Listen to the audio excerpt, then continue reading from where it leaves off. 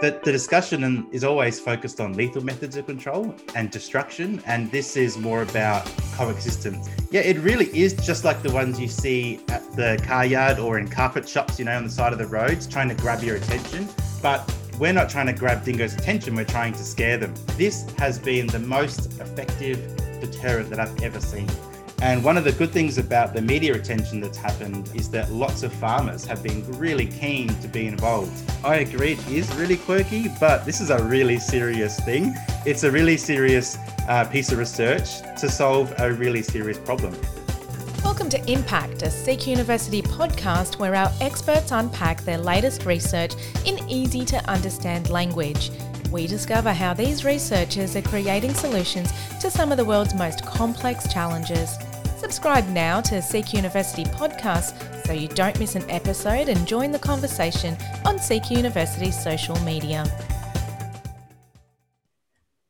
The wavy inflatable people, often used to attract the attention of customers to businesses like used car yards, have found a potential new use in dingo management in Australia. The study showed that oversized inflatable human effigies, which CQ Uni researchers have since dubbed Fred Astaire, could deter captive dingoes from accessing food, providing some hope that dingoes and humans can coexist successfully without resorting to lethal management techniques. The implications of this study could potentially have a huge impact for livestock producers, campgrounds, and mining operations. It's the quirky and ingenious research being undertaken by CQ University's psychology lecturer and researcher, Dr. Bradley Smith, that recently attracted the attention of media outlets around the country and overseas. I'm Priscilla Crichton from CQ University's Corporate Communications Office, and today I'm chatting with the lead researcher on the project, Dr. Bradley Smith.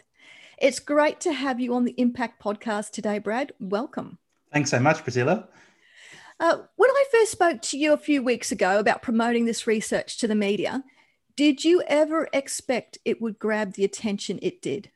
I really didn't. It's been quite amazing and quite surprising. But one of the benefits of it has been that I get to talk and raise awareness and, have that community discussion about management of dingoes, because the discussion is always focused on lethal methods of control and destruction. And this is more about coexistence and, conservation. So it's been really good to have that conversation in the public.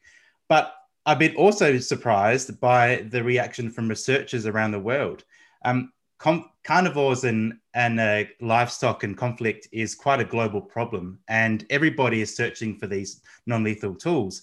And so it's been great to see a whole bunch of people kind of, taking on board this research and, wanting to try it in their own countries. That's awesome. Can you give us a bit of a visual about what these inflatable devices look like for our listeners? Yeah, it really is just like the ones you see at the car yard or in carpet shops, on the side of the roads, kind of trying to grab your attention. But we're not trying to grab dingoes' attention, we're trying to scare them.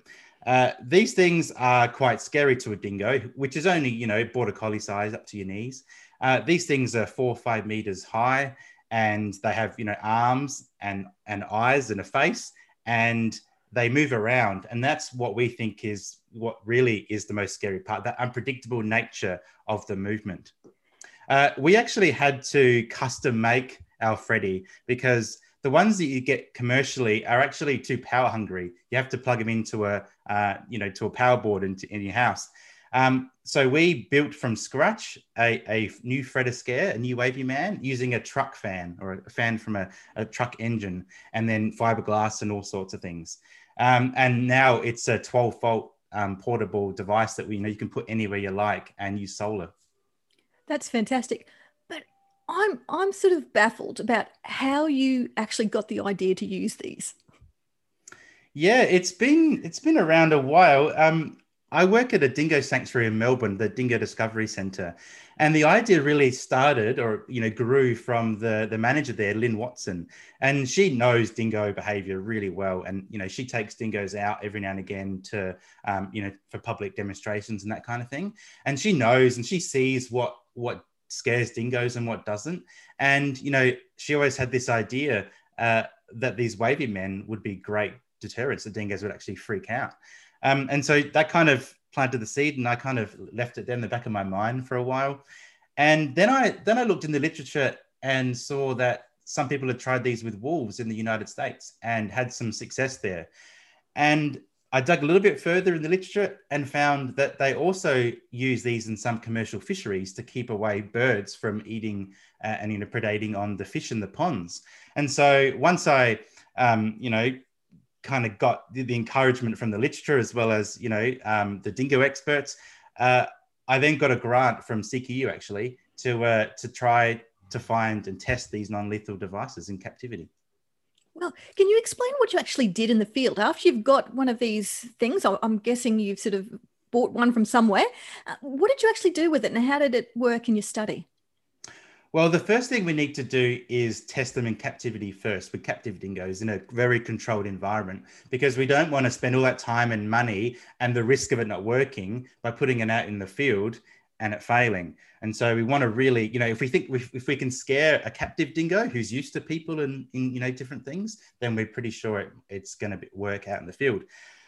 So what we did was we at the Dingo Discovery Centre in Melbourne, which has about 40 or so dingoes there, we found used one of their big enclosures, and we put the wavy man on the other side of the fence, and we put some food bowls right by the fence, right in front of Freddie.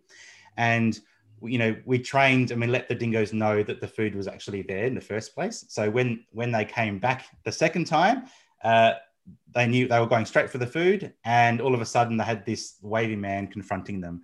And our task was to really launch it and to see what response we got from the dingoes. Were they scared? Did they show behavioral signs? And most importantly, did they eat from the food bowl? So if that was our kind of success, failure kind of thing, if they ate from the food bowl, it meant that the motivation to get the food was greater than the scariness of the Freddy. And so that was basically it. Were you surprised how well it worked? Yeah, I really was. My job is to kind of find and test these devices to see what works. And I've done a few things in the past, flaggery, which is like wavy flags, sound and all sorts of things like that. And this has been the most effective deterrent that I've ever seen. Other things that you do may cause the dingoes to flinch a little bit and withdraw a tiny bit, but then they always get that confidence. It's basically doesn't really work. But this time when they saw Freddie, they bolted. They couldn't have gone any further from that device. And on subsequent trials, some of them didn't even go near the object. They went to the furthest part of the enclosure that they could. And that's what we really wanted to see. We want a deterrent that actually gets the dingoes to move away from the source of motivation, the target, the reward, rather than just get a little bit frightened. Enjoying this episode? Subscribe to Seek University's podcasts on Apple, Spotify, or wherever you get your podcasts. And remember, rate, review, and share. We know the study actually draws in that quirky interest, but it definitely has the potential to change the way we manage dingoes in the future. Can you tell us about where you see the devices working and what could the potential be for it? I agree. It is really quirky, but this is a really serious thing. It's a really serious piece of research to solve a really serious problem, and that is that dingo-human conflict. And there's a lot of different ways dingoes or carnivores in general conflict with humans. It could be in campgrounds where you've got, young family and you've got carnivores coming, approaching you to get to access to food or whatever, like on Fraser Island, or bears in the US. And then there's also places like mine sites who are really far remote, and they might have dingo problems coming in to, access, free resources and food. And also the big one, of course, is livestock. Dingoes and sheep don't really get along very well. And instead of killing dingoes, we'd like to see ways that we can kind of keep them apart. And strategies like the wavy man is just kind of one tool in the toolkit that we can use. There's no panacea. There's no one thing that's going to work for everybody or every scenario.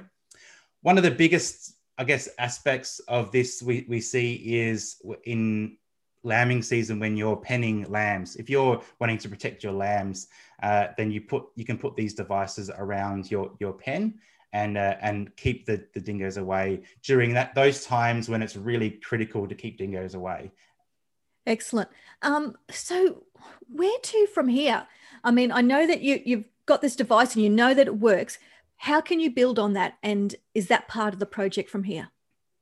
Yeah, like I said, one thing we want to do is make sure these things work in captivity first. And then the second step is going out into the field. And one of the good things about the media attention that's happened about this project is that lots of farmers have been really keen to be involved. I think I get the impression that, we all want to stop the dingo problem, right? It's just the way we go about it is what's different. And they're willing to give it a go. If it works, yeah, let's try it. So I'm really pleased that there's lots of people willing to give it a go. The challenge now, of course, is funding to get money to actually go out and test these things.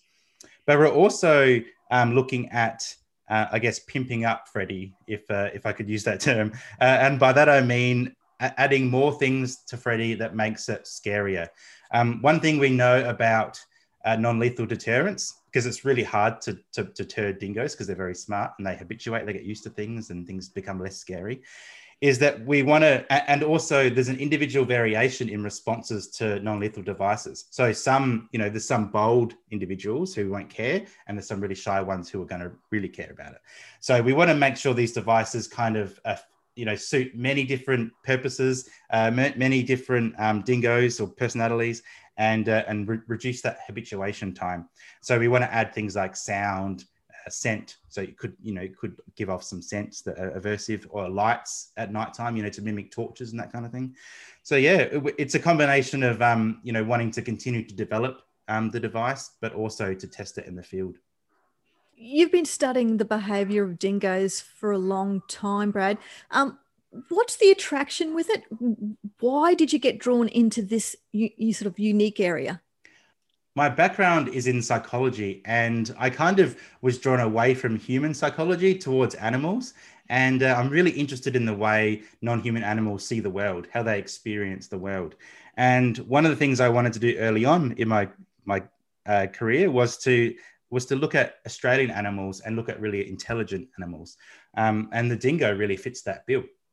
There was also some really good research around the time I started, early 2000s, where people were starting to compare dogs and wolves in terms of the effect of domestication on intelligence and problem solving and all those kind of things.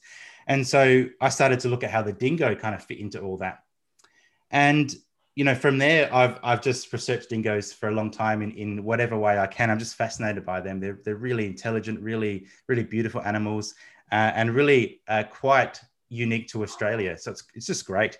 But now my research and my interest has shifted not towards just understanding them, but also how to conserve them. There's a real problem out there in terms of, the attitudes towards dingoes and lots of lethal control that occurs across the country. And some of the things that I want to do are to try and, raise awareness of the importance of dingoes, but also develop strategies for coexistence. The very first source that covered the research was actually Science Magazine, which is kind of a big coup. They're a very well-respected scientific journal, and to get covered in there was kind of good. And from there, things kind of blow up. So everybody keeps an eye out what those big players are looking at, and then it kind of spreads from there. I did a lot of media, especially regional Australia. They were the ones who really picked it up because they're the ones who experienced the dingo problems, I guess, and their listeners are those who deal with dingoes on a daily basis. So I think it was really taken up on regional Australia more so than the cities and elsewhere. Awesome. I know you were inundated with calls, so I'm glad you actually agreed to actually chat with me once more about this topic. Thanks so much for joining us on The Impact. I know you actually have been one of our interviewers as well on the season, so thank you for that as well. All the best with the research, and we hope to see these human effigies waving away dingoes in the future. Thanks so much for your support. Cheers. To find out more about how CQ University is changing lives through real-world research, check out our website in the description. And remember to subscribe to CQ University podcasts so you don't miss an episode.